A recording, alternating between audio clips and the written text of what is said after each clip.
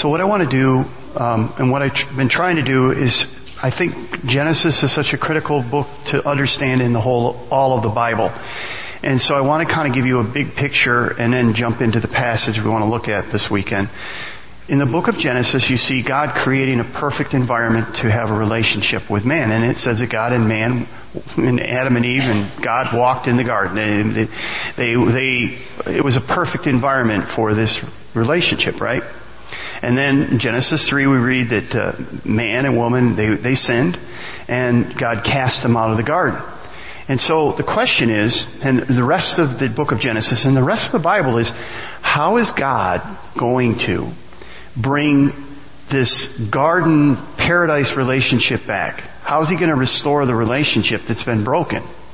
How is He going to redeem this relationship, and how's it all going to happen? And so the rest of Genesis begins to tell us God's plan. And in Genesis chapter 12, God basically makes a promise to a man, and his name is Abraham. And He says to Abraham, I'm going to make you a great nation. I'm going to bless those that bless you. I'm going to curse those that curse you. I'm going to give you land, and all the nations of the earth are going to be blessed by you.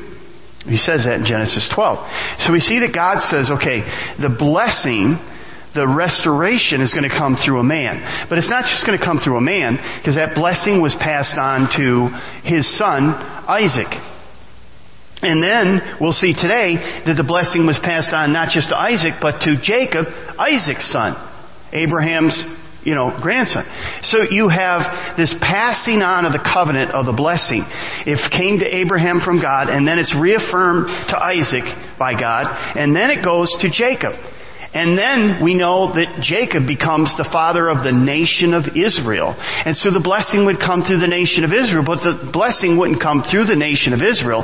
It would come through a descendant from the nation of Israel, a descendant from Isaac, a descendant from Jacob and Abraham, and we know Him to be Jesus. And Jesus was the one who would fulfill this Abrahamic covenant. He's the one that would be a blessing to all the nations of the earth, a blessing to us. And we're going to talk more about that. So here's what's going on. So let's just summarize. So God is going to bring His world back in to where it needs to be through a man, through a promise, and through a blessing that is passed on for generations, and then to a nation, and then to a descendant of that nation, and we know Him to be the Messiah, Jesus Christ. And that's how it's going to come. Now here's where our passage comes in. The blessing has been passed from Abraham to his son Isaac. Now Isaac is about ready to pass it on to his son. The problem is, his sons are twins. And Esau is the firstborn, Jacob is the secondborn. So naturally Esau should get the blessing. The oldest son gets the blessing. Whether they're born 10 seconds before the other, it doesn't matter. They're the firstborn. So not technically, the blessing should go from Abraham to Isaac to Esau. But while the twins were still in their mother's womb, Rebeka's womb, she asked the Lord, and the Lord said to her, the older will serve the younger, meaning that there was going to be this great reversal, that the blessing wouldn't come down through Esau, it would come through Jacob. Now we're going to look at the passage today, and what's going to end up happening is we're going to see the mother and the father. We're going to see Isaac and Rebeka. We're going to see Jacob and Esau. They're all going to try to manipulate the blessing. They're all going to try to get to manage the blessing. And what we're going to see is that God's plans endure in spite of the worst efforts of a father, a mother, and two brothers. And what we're going to see is that even though there are people trying to manipulate things or behind the scenes, God is ultimately in control. And God is ultimately sovereign. And He still carries His plan out. And the humans involved in trying to manipulate things can't say, well, I was forced to do it. I didn't have a choice. They did. But God even used their sinful choices to carry out His perfect will. I don't completely understand it, but we're going to see that. So, if you would like, and I would encourage you to, turn to Genesis chapter 27. On page 21 of the Chair Bible, you'll find the passage I'm going to read.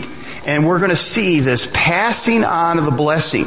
So Isaac is going to pass the blessing on to his son Esau, even though he knows that the blessing should go to Jacob. He knows that because there was an oracle that came to his wife, a prophecy that came to his wife, that the older would serve the younger. He knows that. All right, so let's read about that. So we're in Genesis chapter 27, verse 1. One day, when Isaac was old and turning blind, he called for Esau, his older son, and said, "My son." "Yes, father," Esau replied. "I am an old man now," Isaac said, "and I don't know when I'll die." So he thinks he's going to die. Technically, he thinks this is it. He lives 10 more years. But that's neither here nor there. It's just interesting. "Take a bow and a quiver full of arrows and go out into the open country to hunt some wild game for me. Prepare my favorite dish and bring it here for me to eat. Then I will pronounce the blessing that belongs to you, my firstborn son, before I die." But Rebeka overheard what Isaac had said to his son Esau. So when Esau left to hunt for the wild game, she said to her son Jacob, "Listen, I overheard your father say to Esau, 'Bring me some wild game and prepare me a delicious meal. Then I will bless you in the Lord's presence before I die. Now, my son, listen to me and do exactly as I tell you.'" So each family member is going to try to manipulate the blessing. That's what's going to go on here, all right? So let's look at each of the characters. Isaac is the first one we're going to look at. He's the dad. He's the one who received the blessing from Abraham. The blessing came from Abraham to Isaac. Now, this is the same Isaac that was on the altar, and God said to Abraham, "Do you love me more than your son?" And God placed Abraham placed his son Isaac on the altar and raised the knife, and God said, "Stop, I know that you love me more than your son." And so the blessing was passed from Abraham to Isaac. Now Isaac is wanting to pass the blessing on to Esau, his firstborn. Now, the thing is, he's doing it privately. Whenever a father passed the blessing on to the family members, to the sons, because the blessing came to the sons, he would gather the whole family together and he would lay hands on each son from the oldest to the youngest, and he would pronounce and you're going to see Jacob do this later on in the book of Genesis, but he would pronounce a blessing on each son. And so that's what he's going to do. But he's not going to do it publicly. He's doing it privately. In fact, Rebeka, the only reason she knows is because she's listening behind the scenes and she hears what's going on. So Isaac is doing this, and he's doing it secretly. And he's aware of the oracle that was spoken to Rebeka, that while the two boys were in Rebeka's womb, that the older will serve the younger. He knows that, but for some reason, he sought to circumvent God's word in favor of his desires and preferences. So he preferred his oldest son because he liked him more, and also because he really made some good stew. Where have we heard that before? Do you remember where we talked about Esau came in from the field and Jacob had made some stew, and Esau said, "Give me some of that stew," and Jacob said, "No, not until you give me your birthright." He says, "Well, okay, I'll give you a birthright." And what was that for? For red stew, right? We talked about that a couple of weeks ago. He loved his son because he could make country food. He's made stew, and he preferred him. So Isaac did what Esau had done. He sought to give up the blessing of God for a bowl of stew. That must be some really good stew. I have no idea, but the point is, and here's the thing, you might get to the point you say, well, Isaac really isn't a giant of the faith. Well, when you think about it, remember, he was the boy that went with his father up to the altar. And he had seen the hand of God in his life. Now, he's not a giant of the faith, but he is a man of faith. And before we get too rough on Isaac, and we need to pump the brake pedal a little bit, and we need to say, wait. Because one of the things that we can obviously, and it's very clear here, that Isaac believes in the blessing. He absolutely believes in it. He believes in the power of the blessing, that as he confers this blessing, this promise that God made to his father Abraham, that was made to him, is going to go to his son. He's going to do that. And the other part about this blessing is very interesting, is he believes the blessing, he believes the promise, the covenant, even though the covenant has yet to show up. He has no land. He has only 2 descendants. He's got 2 sons. He doesn't have, it's not hard for him to count. It's like, God said to Abraham and reaffirmed that to Isaac, you'll have more descendants than you can count. More than the stars of the skies. Well, it's pretty easy. It's like 1, 2. That's it. I'm done, So the promises that God has made haven't come out yet. I mean, he hasn't seen them, but he believes them still. So this is a very solemn thing that he's doing. He believes in the promise. He believes in God. So he's not a giant of the faith, but he is a man of faith. Okay? Now, his family is small. He doesn't have the land. He's believing that. But notice something else. So, I have to tell you a little more of the chapter because we don't have time to go through it. So the story is, Rebeka brings Jacob in. She says, I overheard your father say that he's going to pass the blessing on to Esau. We've got to stop him. I have a plan. Here's my plan. Go out and get a goat. I'll make the stew that your father likes. You'll take the skins and put them on your arms and your neck, so that not only will you feel like your brother, you'll smell like your brother. You'll take the stew in. You'll talk to your father. He will confer the blessing on you, thinking it's Esau, your older brother. Then you get out of there, and we're done. That's the plan. Okay? Now, they carry the plan out. Jacob goes in, and Isaac says, it sounds like the voice of Jacob, but it smells like Esau. We'll talk more about that in a minute. So he goes in and he gets in close, and the father feels him and he smells him. And he says, "Oh, it smells like," and then he eats the stew and he confers the blessing. And Jacob hightails it out of there just in time because who shows up? Esau. Esau walks in and says, "Dad, I got the stew." And this is the verse I want to read. Notice verse 33 of chapter 27. Isaac began to tremble uncontrollably and said, "Then who just served me wild game? I've already eaten it. And I blessed him just before you came in. And yes, that blessing must stand." Now that last phrase is kind of interesting, and this is what I want to unpack for just a minute. He says, that blessing must stand. Now as I read that, it seemed like, all right, once you make the blessing, you can only do it once. I mean, that sounds like a little bit to me, a little too much like magic. And some of the commentators I looked at says, yeah, once you pronounce it, it's done. You can't do it. I don't really think that's what's going on here. I really don't think so. And so I went to a couple of different translations. So I went to the ESV. And let me read you the ESV, that last phrase. And yes, that blessing must stand is what the NLT says. Then Isaac trembled. This is the ESV, English Standard Version.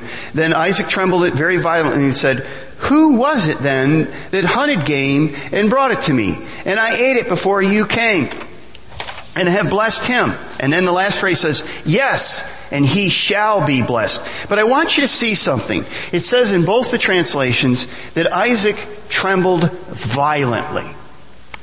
When Esau came in, he trembled violently. The question is why?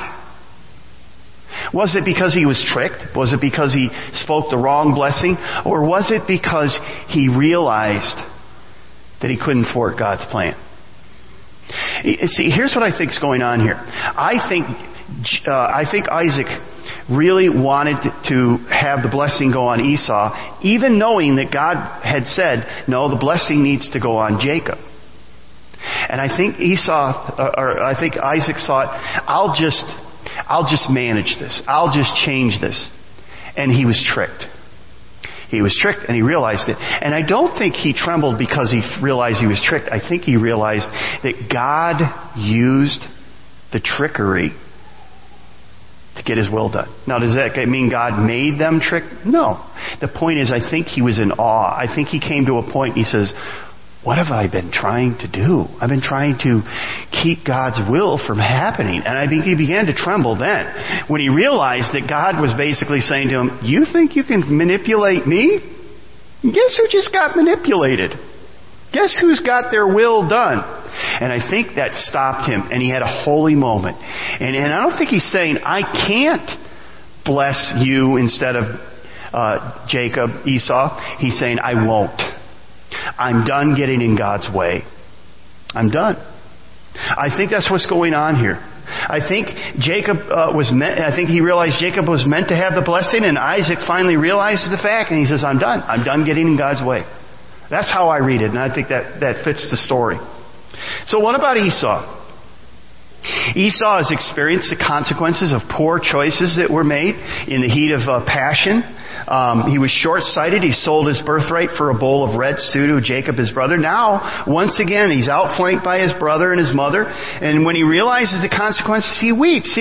But he doesn't come to a place where he says, you know what? I really haven't treasured the blessing. I really haven't embraced it. I really haven't thought it was a valuable thing. I've kind of just been flipping free of it. And now I've lost it forever. Shame on me. But he doesn't come to that point. What does he do? He says, I'm going to kill that kid. I'm going to kill him. First chance I get, I'm going to kill him. So, what happens? He goes on, he marries 2 Hittite women, 2 pagans. And what do? They bring heartache to his parents. He goes on to marry an Ishmaelite. And so what's going on here is Esau is showing his heart that he's not a God seeker at all. And that Esau doesn't even seem to show any heart change at all. He's pretty hard-hearted. And Esau is like many people who make poor choices in the heat of the moment. They let their passions rule their lives and they suffer the consequences. They never come to a place of clarity and ask, why did I do that? What was I thinking? Where am I going? What is my life all about? They never ask those clarifying questions. They never come to a place where they take ownership for their decisions and their sins. They never do that. They always want to blame shift. They always want to blame someone else or blame the circumstances or blame this or blame that. But they never come to a place of saying, you know what, that's on me.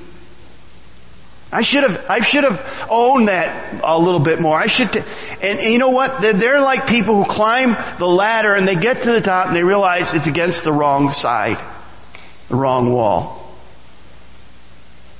You see, Esau lamented how his life was turning out, but he never really came to a place of owning his sinful choices. And maybe I'm speaking to someone here who's like an Esau today. You're like Esau. You made horrible choices. You never really took ownership of your bad choices. You blame circumstances, you blame other people, you blame a lot of things. But you never stopped and said, what was I doing? What was I thinking? Where am I going? I want to just tell you, as long as you're drawing your breath, as long as you have a pulse, you can always come back to God. You can always come to God. And He has His arms open. He is waiting for you. But you have to take the first step. You have to say, and when I say take the first step, what I mean, you have to come to a place and you have to say, I'm desperate. I need a Savior. I need help. And maybe you're there and you say, I just have come to a place recently where I don't know where I was going. I don't know where my life is going to end. I made some bad choices. I'm making choices and I'm not thinking about the consequence. I'm not thinking long term. And I need to stop and I need to get my life in order. And you know what?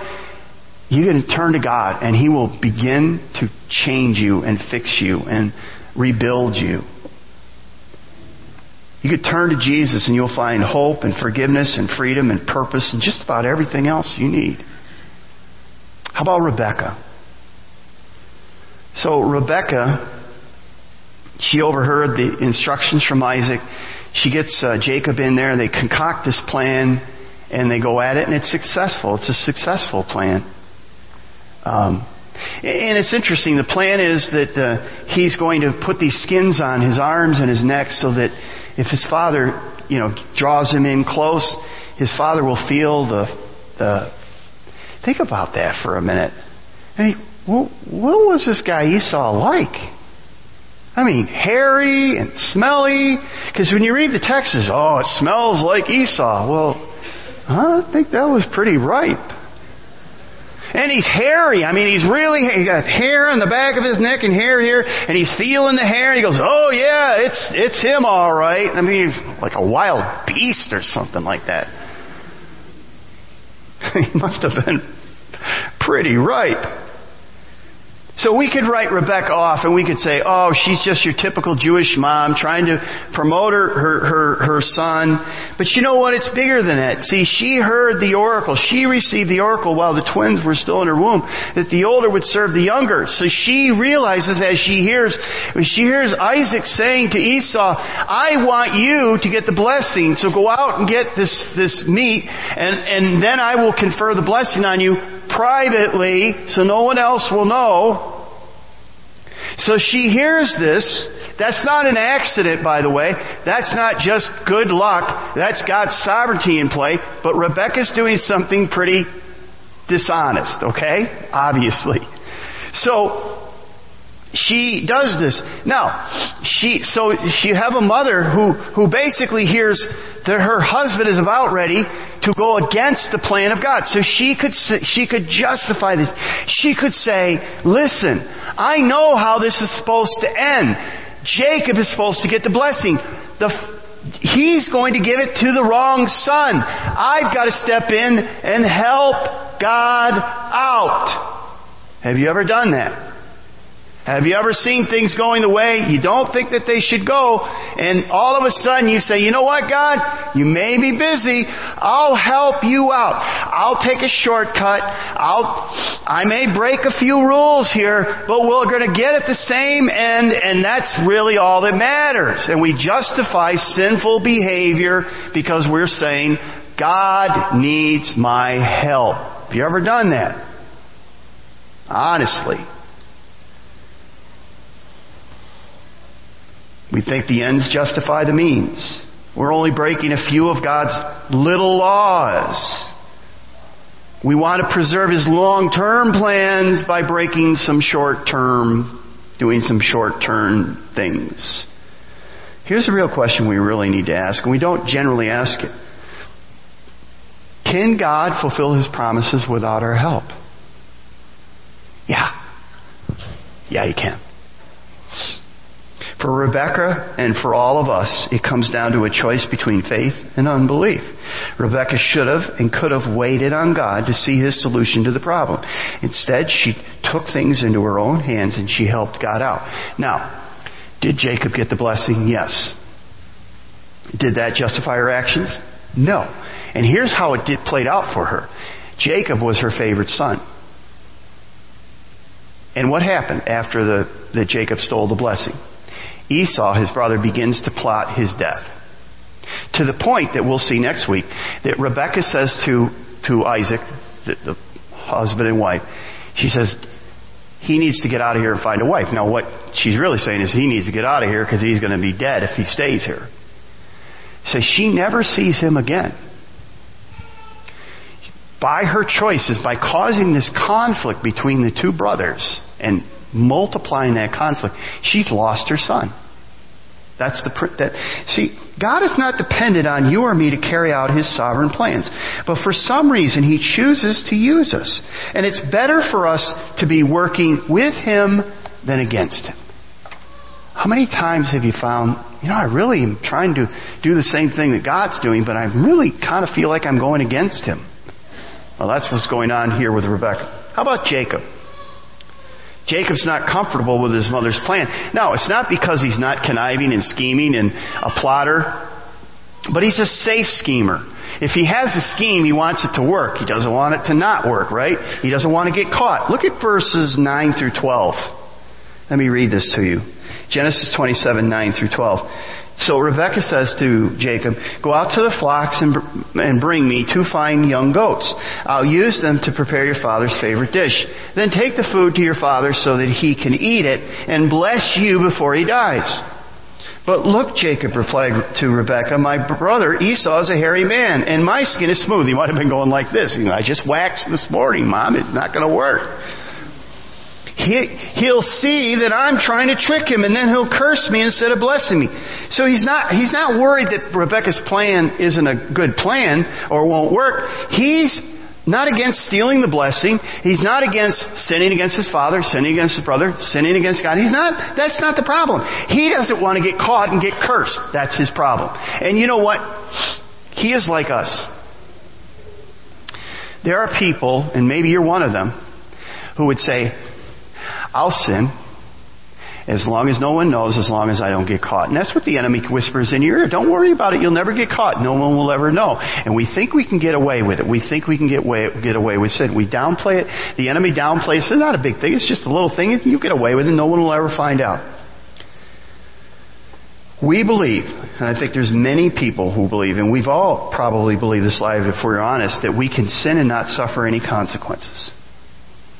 But you know what the Scriptures say? The Scriptures say in Numbers chapter 32:23, you may be sure that your sin will find you out. Your sin will find you out. And it will. Now, here's the thing. We have 5 boys. The oldest one is graduating next weekend. And we always prayed when they were moving into the teen years and all that stuff. We realized that, they're out. We can't really manage everything that they're doing. So there's a point where you have to let go and you have to, hopefully they'll make mistakes, but not big mistakes. And we'll walk through why did that go wrong and all that other stuff. But one of the prayers we prayed was this. Lord, if they're with people they shouldn't be with, if they're in places they shouldn't be, if they're doing things they shouldn't be doing, let it be brought to light. We pray that prayer. It's like praying a curse on your kids sometimes, right? Well, guess what happened? God answered that prayer. A word from somebody, I just noticed this, or I saw this, or we get...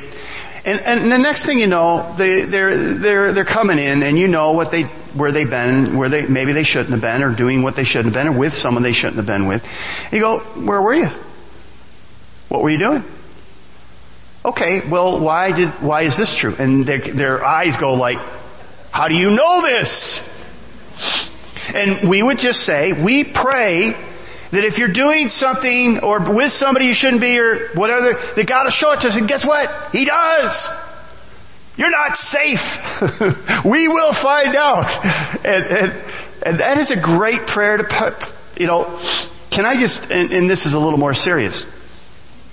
Some of you are in marriages and you say, I don't know if my spouse is faithful. Pray a prayer. If they're lying to me, if they're deceiving me, Father, make it come to light. Show me. Make it very clear. And guess what? God answers that prayer. You may not want an answer to that prayer, but you know what? That is a great prayer to pray because it brings openness to that. And so sin will be revealed. We're just praying to be revealed quicker before they get into real trouble, right? Getting back to the story, once Jacob is assured of his safety, he quickly carries out the mission effectively. And it's going to be a long time, we'll see, before he recovers. So he covers himself with animal skins to deceive his father. And I'm reminded of the time in the garden. So in the garden, what did Adam and Eve do? God covered them with animal skins. And it's a picture of the relationship in the garden with God and with Adam and Eve changed fundamentally in Genesis 3 after the sin, after the fall. It changed fundamentally. Think about this for a minute. So, they were naked in the garden and they were only given one command, don't eat of this one tree. And they did. And so when God comes into the garden looking for them, immediately after they eat the fruit, they immediately begin to hide. They hide from God and He knows what they have done. And He says, where are you? And why are you hiding? Well, we are naked. Well, what do you mean you're naked? And naked means more than physical nakedness here. It means that there was a transparency that was so complete and clean and free and open that there wasn't any barriers, there wasn't any posturing, there wasn't any covering up. They saw God and they met with God and with one another. And now they're beginning to hide from not only God but from one another. And we'll see that in a minute. So God says, did you eat from the tree? Yeah. Okay. And so what do? So first, God says to Abraham, He says, well, what happened? He says, well, this woman. No more will I have your back. I'll throw you under the bus, right? So He does. So God comes to the woman and He says, well, the serpent deceived us. And the serpent didn't have a leg to stand on, so, it's a horrible joke. Thank you for that. I appreciate that. No, it's such a bad joke, and I'll take it out of my notes forever. until I use it in a few weeks. No. But what happens next is this. God curses them. He curses the man. He says, we curse the ground. Well, yeah, fine, whatever. Now I'm cursed because I have to work the ground, right? And he curses the woman. He says, now childbirth is going to be difficult. It's going to be a challenge. It's going to be hard. And the serpent, the curse there is one day you'll be ultimately destroyed. The evil will go away because good will conquer evil once and for all, and that's coming.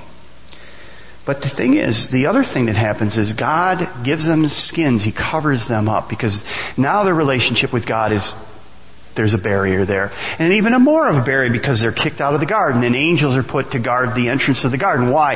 So they can't come into the garden and eat from the tree of life. That was what gave them life, eating from the tree of life. Now they're cut off. They're cut off from the garden. They're cut off from the tree. And so now the greatest part of the curse is they're going to die. They're not only separated from God, but they're going to die. So there's a spiritual death and a physical death that's taking place there. And here's the thing. We all hide from God. We put on skins. We try to put a personification of who we want other people to think we are. We don't do it just to God, we do it to one another. And we do it, sometimes we understand the reason we do it, because if you knew who I was, you would go, ooh, yeah, right? So we hide. We hide from God, and we hide from each other. And God kicks them out of the garden. And we now wear a story that we want people to hear. And we're just like Jacob. We put these skins on, and we try to deceive. And we do it. And I think Adam and Eve left the garden with their heads down, and it was the first walk of shame. They had lost the blessing. And many people today walk with their heads down because they're cursed. See, what God did was, He not only cursed them, but He kicked them out of the garden, which was the greatest curse, because they would be separated from God, separated from life. And so the curse has come upon them. They no longer... But God comes to Abraham and He says, you're going to be my source of blessing. Now, how would that happen? How do we lose the curse, lose our shame, and gain the blessing? How do we do it? Well, the blessing doesn't come through birth order. Isaac and Esau thought, well, I have the right last name. I have the right birth order, so the blessing will come naturally to me. I don't have to do anything. I don't have to even care. The blessing comes by birth. But the lesson we learn from this passage, from the rest of Scripture, is you don't inherit the blessing by the birth. God overturned that. God said, nah, that's not the way it's going to be. The blessing also can't be earned or manipulated. Rebeka and Jacob didn't understand this. The blessing isn't something you acquire or work for. It is sovereignly, graciously given by God. So Jacob and Rachel can do all their posturing, all their manipulation, but in the end, God is going to carry His sovereign plan out. And there are many people who think, well, listen, I believe in God. I go to church. I give my money. I serve. You owe me, God. And they have a resume and they say, this is it. I've earned this. And it doesn't come that way. It doesn't come that way.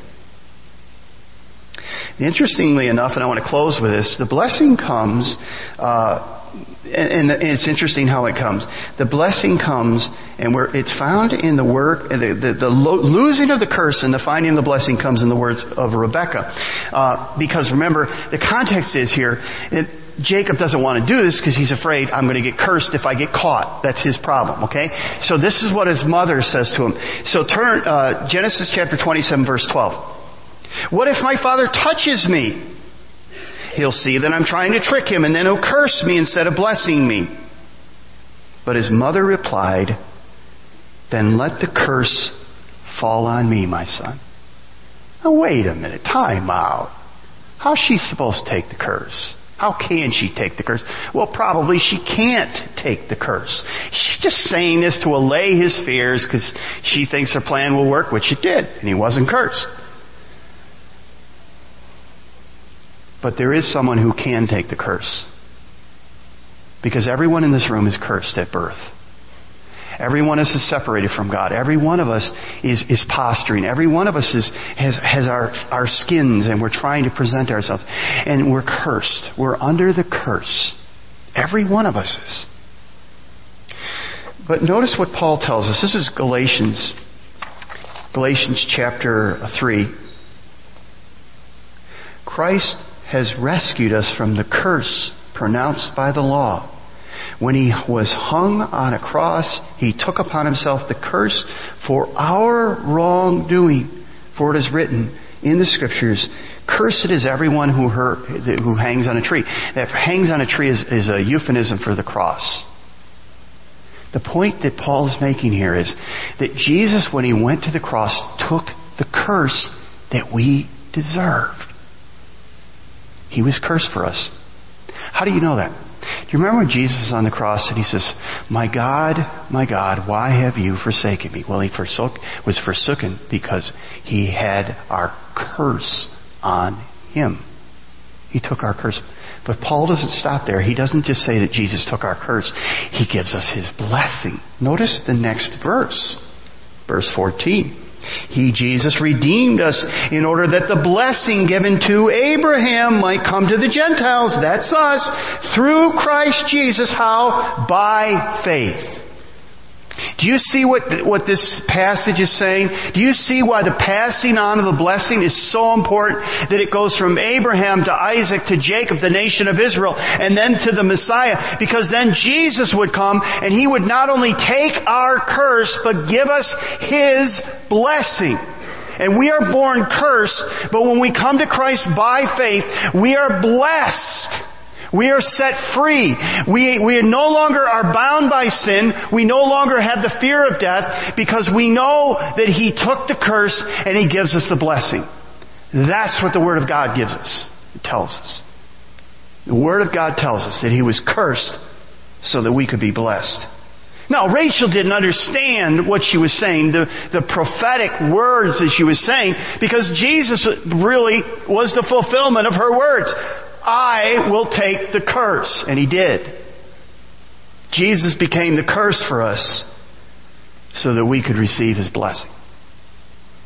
And how do you do that? The Bible says, whoever calls on the name of the Lord shall be saved. Curse will be released. The blessing will be received. Have you done that? I hope you have. I hope you've heard the gospel, and I hope you've heard grace today. And I hope you walk out with your head up knowing you're cursed, but now you're blessed.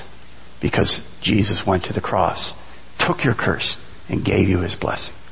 Let's stand together. Father, we're so grateful for Jesus, and thank you that he took the curse for us on the cross, and he gave us his blessing. This blessing doesn't come by birth. It doesn't come by manipulation. It doesn't come by posturing. It comes by faith. So thank you for grace. That we're saved by faith through grace. That not of ourselves, it is a gift of God. Not of works, lest any man should boast. I pray that everyone in this room would not leave today until they would know Jesus as their Savior. And find that the curse has been taken care of. The blessing is ours to receive. And for that we're so thankful and grateful. We pray in Jesus' name. Amen.